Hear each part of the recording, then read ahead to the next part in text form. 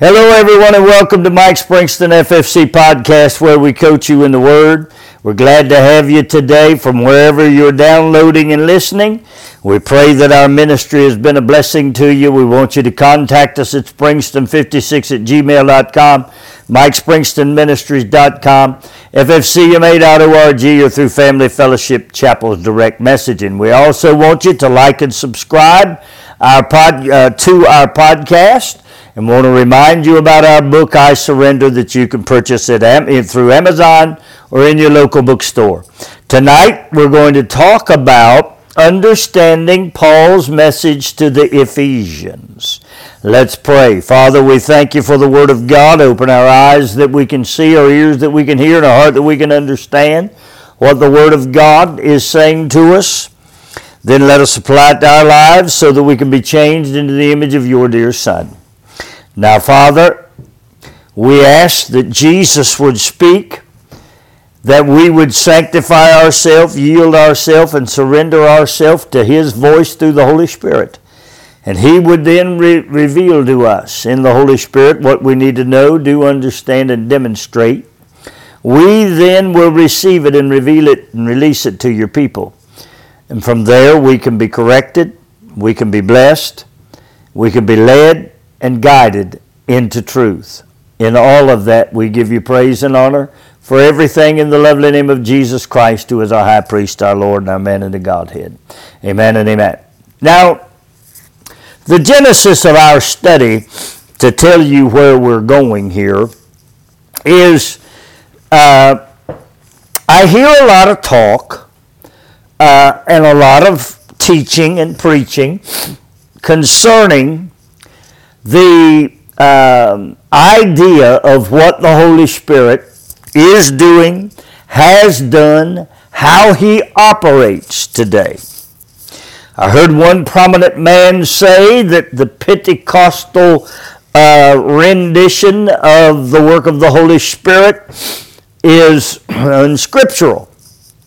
And so I begin to consider this comment, because certainly my goal in life is to do what I do and teach what I teach from a biblical perspective that is not only accurate, but it has biblical back support, and that it is absolutely correct in terms of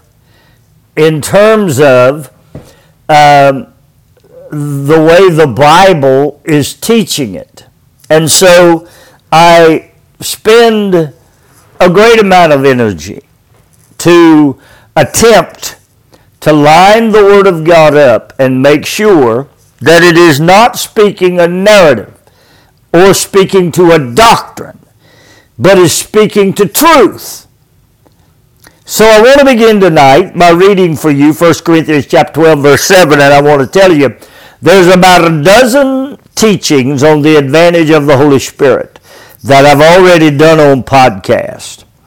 But this is what 1 Corinthians 12:7 says. But the manifestation of the Spirit is given to every man to profit withal. Now I want you to hear that. The manifestation of the Spirit is given to every man to profit withal. Now if we look at that scripture, one could conclude that the Spirit of God is given to all men, regardless of their spiritual condition. We could conclude that the righteous and the unrighteous have the ability to manifest the Spirit. If we just took from what has been stated by Paul in verse 7 of 1 Corinthians 12, without referencing the content or the context, we could make some most inaccurate assumptions. Of course, we're aware of the content of this verse as Paul is describing during this section of 1 Corinthians the operation and the order of the Holy Spirit.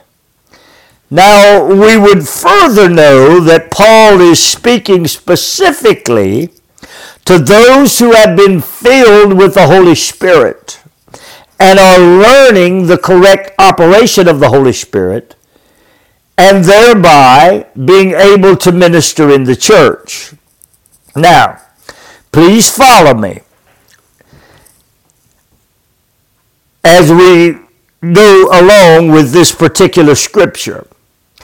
And you can go into my dozen 30-minute teachings and hear all about the advantage of the Spirit.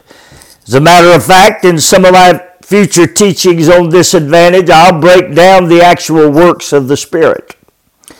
For now, however, we need to be informed concerning the operation of the Spirit. We need to understand that there are distinct operations with which the Holy Spirit purposes in the lives of every believer. Well, we know that He is in the operation that involves salvation and being saved. We know that He is involved in the operation of sanctification. We know that He is involved in the office of the baptism of the Holy Spirit. We know that. We see those in Scripture. Now, if we do not correctly discern the word of truth, we will fall into a spiritual trap that will ensnare our development and leave us extremely ill-prepared to control the spiritual dynamic in which we live. This trap, my friend, will leave us powerless and leave us having no direction from the words of Jesus Christ as we encounter the things that Jesus told us we would, the obstacles and the issues of life. Now, I know that many of you do not desire this teaching because you have been indoctrinated to the fact the Holy Ghost only has one work, and that work is the work He does in saving, and that you got everything out of the Holy Ghost that you would ever need whenever He saved you. Well, I'm going to challenge that tonight, and I'm going to show you something that you must consider. I want you to consider now some situations in which you seem to consistently be unable to navigate. Watch. Things such as you're bent to sin. In other words, hi Charles, things like you can't quit smoking, you can't quit drinking, you can't control your tongue, you can't stop your addictions. Anger. Sudden flurries and flashes of absolute and utter anger at everything and everyone, or anything and anyone. Sickness seems to constantly encompass you. You never feel good. You never have a well day. Fear. Fear drags you through the mud on almost everything. Anxiety, very anxious about things, anxious about where you're going, where you're coming from, what's going to happen when you get there, who you're going to encounter, how you're supposed to interact with them, fearful about your husband, fearful about your children, fearful about your job, fearful about your family relations in general, fearful about your finances. We go on. Things that strike fear into you. Things that strike anxiety into you, where you're just nervous about everything. Then there are those that live under the thumb of oppression, and those that live under the weight of depression. Then, of course, there is guilt. Guilt happens on a number of levels. It happens from your past. It happens from what you're doing right now. It happens from the entertaining of the thoughts that you entertain when you entertain them. Guilt can even come up in things that you're dreaming. And when you wake up, You have this deep sense of guilt because something you dreamed triggered a thought from something from yesteryear, yesterday. Yeah, these are all real. Sexual desires. Pornography. The idea to watch particular television shows because of its sexual innuendo. Yep. The ability to look at others and see them always in a sexual way. Sexual desires. These things seem to go on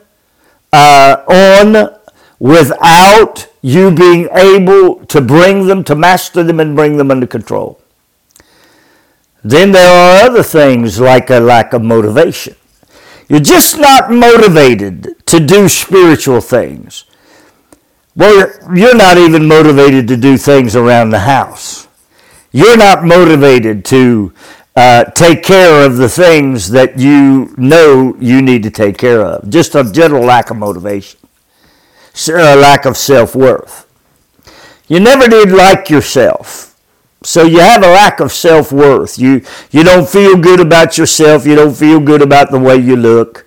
You dress in all kind of weird ways because you think that those weird things that you do with your hair and your face and your clothing will make you appealing to those that you would love to appeal to. Yeah, a lack of self-worth, a lack of ability to see the value in who you are. And then there's a lack of discipline. You cannot discipline yourself to do simple things like read, pray, be faithful to church. You have a lack of discipline with things like work, time. Time is a big issue. You have a lack of discipline where time is concerned. You have a lack of discipline where work is concerned.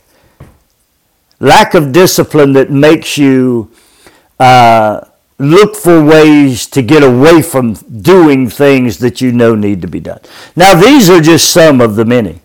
There's many more that could be added here. But in these 12 scenarios that plug in so many issues, you may see some weights of your sin nature that simply weigh you down. These weights of sin and bondage were to be cast off of you because of what Jesus has done for you at the cross and beyond. But we don't tend to go beyond the cross, so we don't get much casting off. We get forgiveness, but we don't get a whole lot of casting off.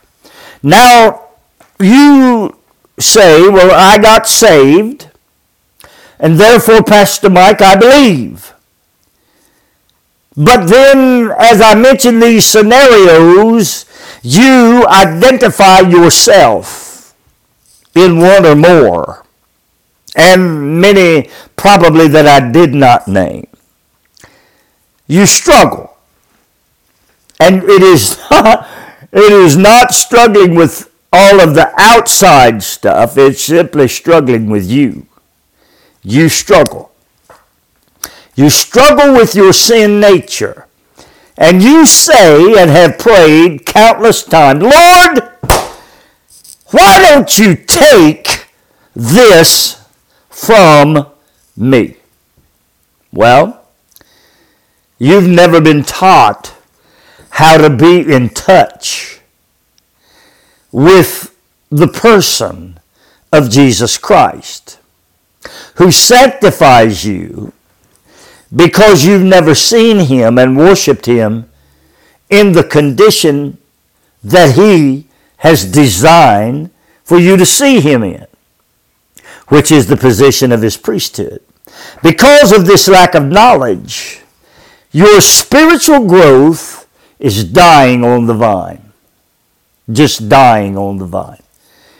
You live a life where you may look normal to others, but you know that in you is a seed that is not normal. Because you know, as our preacher told us this morning, that if Christ is in the house, there's going to be a difference. So we live after a seed that in our heart we know isn't right, and we do not know what to do about it. We try to go to church. We try to sing. We try to look the part, but we just don't know what to do with this issue in the inner man. And we say, Lord, why don't you take this from me? Well, the lack of knowledge is destroying your spiritual growth, and you're dying on the vine. God's intention for the believer is that he knows, understands, and identifies with everything that Jesus Christ has done. All of it. Not some of it. Not just at the cross, but in the tomb, the resurrection, his journey where he sanctified you, his lordship, and the man in the Godhead. All of these elements are crucial. God's intention for you is for you to know them all. But because we lack knowledge and we attempt to place everything that is done in the spirit world in the operation and order of the new birth, we have ensnared and often entrapped ourselves in our own misunderstanding, misinterpretation of Scripture. We perish while we're alive because we lack the knowledge of truth that reveals and brings light upon how this dynamic plan of God is supposed to work. What have we done? We remain in the things of which Jesus declared the anointing. He was declared the anointing to be able to release us from. And then when we're not, we grow weary. The battle becomes rough, and eventually, however, we assume that this is the way the Christian life is supposed to be lived. Because somewhere in here, this battle must make me humble. It must make me to be seen in the eye of God as just a humble somebody who struggles along, and surely he will see my humility, and when he calls, I'll answer. We become very comfortable in living with our weakness. We convince ourselves that our weakness is made perfect in his grace. So we settle for less than we were designed to be, and we do so with almost a smile and a sense of piety and humility as we hang our weaknesses on a biblical mantle, because you know his grace is sufficient. My friends, Scripture declares in 2 Corinthians 6, 16 through 18, listen. And what agreement hath the temple of God with idols? Did you hear those 12 scenarios? They're idols, my friend. They are things that you have set up, that you have said, God saved me, but he ain't bigger than these. God has given me spiritual freedom, but he is not bigger than fear. God has saved me, but he's not bigger than oppression. You see, we've made them idols. But Paul said, for you are the temple of the living God. And God has said, I will dwell in them, walk in them, and I'll be their God, and they'll be my people. Wherefore, now watch this now. Now watch it. Wherefore, Paul said, come out from among them.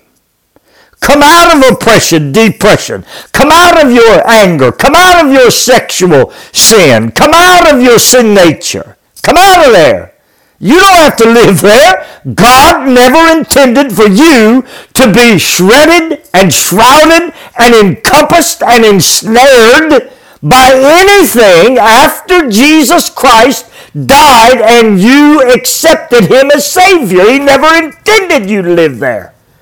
But you do, because you don't understand what it is God has called you to be. Be ye separate, saith the Lord, and then watch it now. Touch not the unclean thing. Don't go into those unclean things. Paul said, and I will receive you, and will be a father unto you. And ye shall be my sons and daughters, saith the Lord Almighty. Get away, my friends, from the unclean things. If the plan for the Holy Spirit that served to save you would have gotten you away from the unclean thing, you would already be away from it. If the doctrine that you have everything in the Holy Ghost that you will ever need was true, your life of dealing and working in the sin nature in the 12 and more scenarios of which I've given you would have all been taken care of.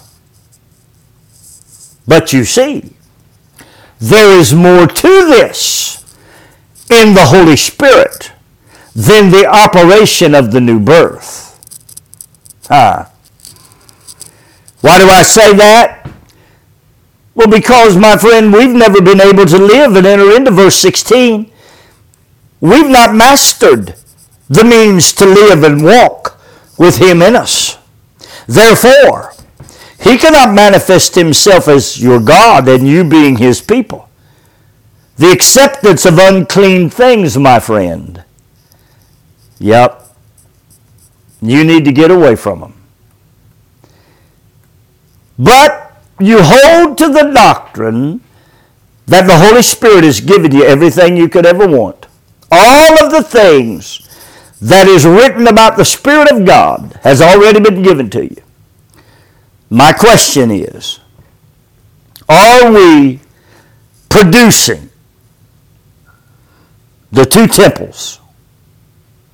The temple of the Holy Ghost, the temple of God, while we are still holding on to the counter temple, where our world never eradicates the old nature. And if that's the case, then I am under the belief, based on the Bible, that we're still holding on to unclean things. When he wants to walk in you, talk in you, and dwell in you. Now we come to the part that should open up some understanding about how this biblical doctrine of the Holy Spirit being in us at the new birth, and therefore that being all we could ever want, how that is not only untrue, but it's detrimental to the life of the believer. Because it causes you to grow and then die on the vine. To be born and die on the vine.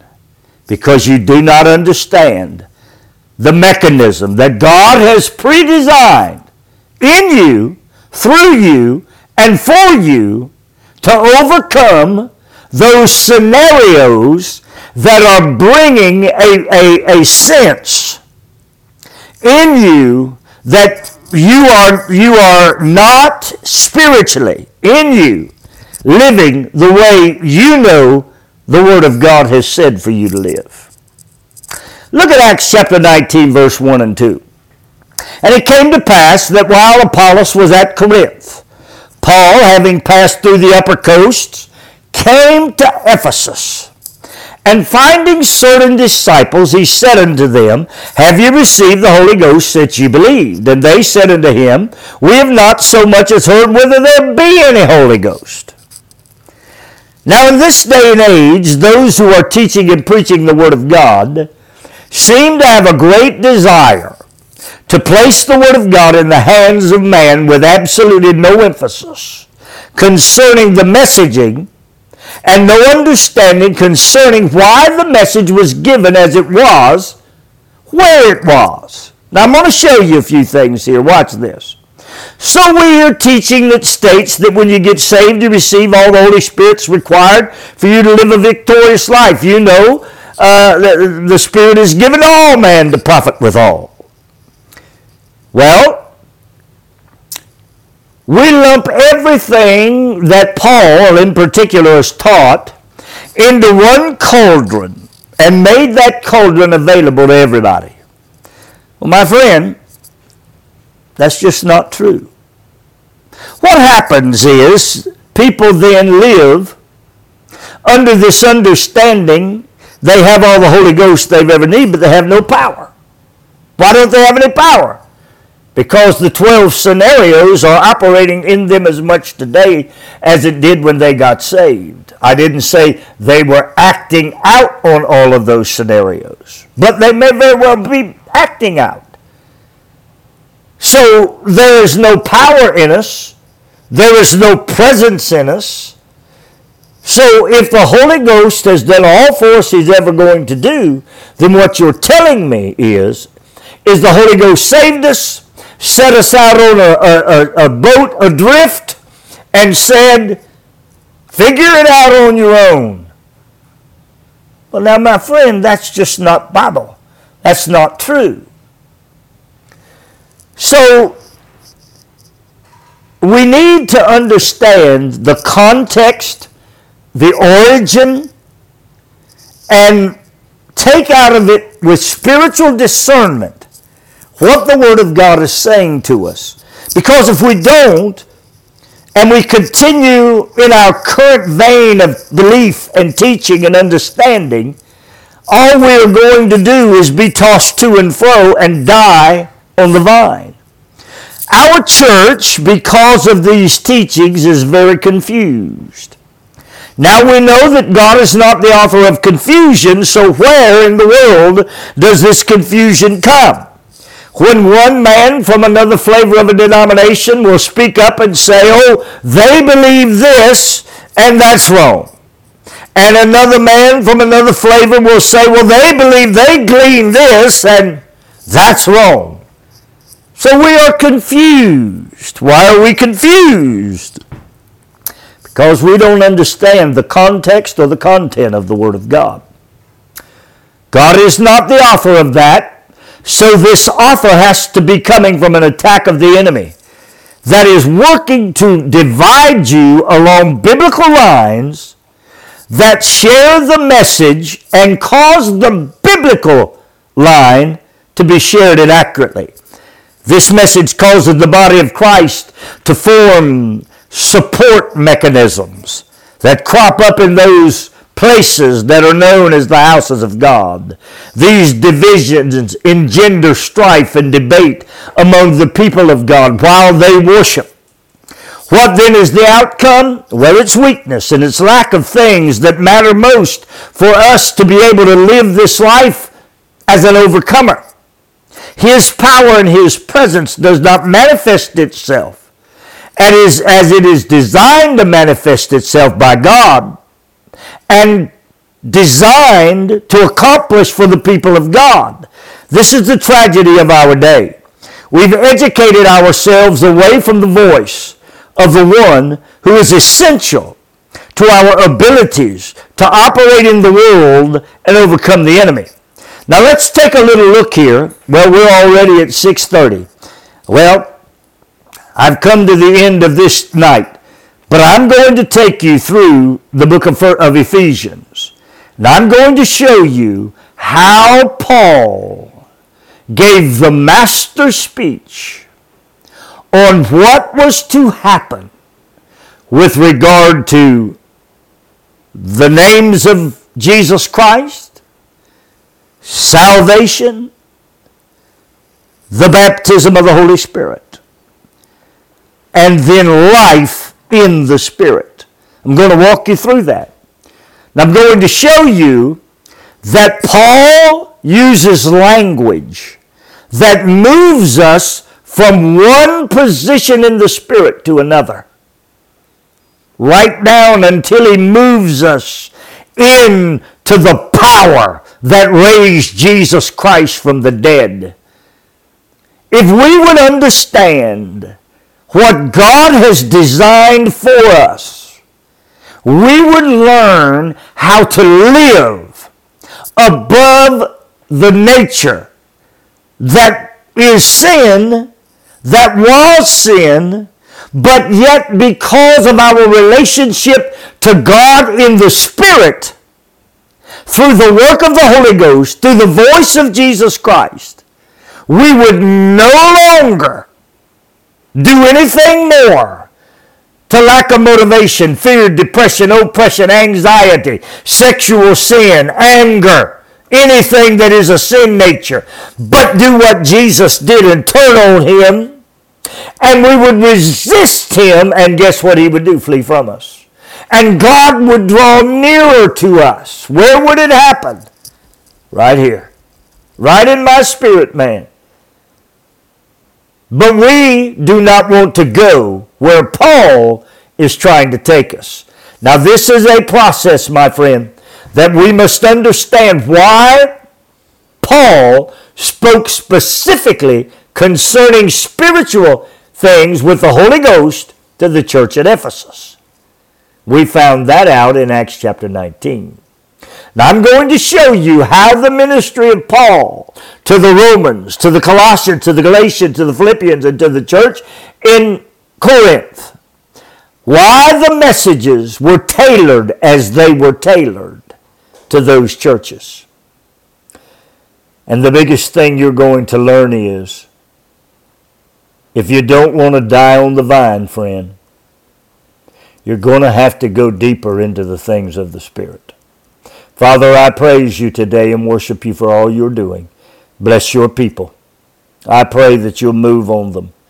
Those that hear this and study it, those that consider it, come into the truth about what you're doing and what must be done for them to live this life as more than an overcomer. I pray that you'll open our eyes in Jesus' name. Amen and amen. Well, God bless you is my prayer until we speak again. Bible study Wednesday night, 6:45. Miss Becky will be teaching on power and authority. You don't want to miss it. God bless you until we speak again.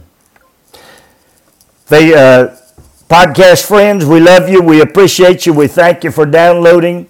We pray that the Word of God ministers to you in a great and mighty way. Find Him as Lord. If you do, you'll be able to bring your plunder and lay it before Him, and everything that you bring will bow. Find Him as the man in the Godhead, and He'll speak out of that Godhead, and He will show you things that are to come. May God bless you is my prayer.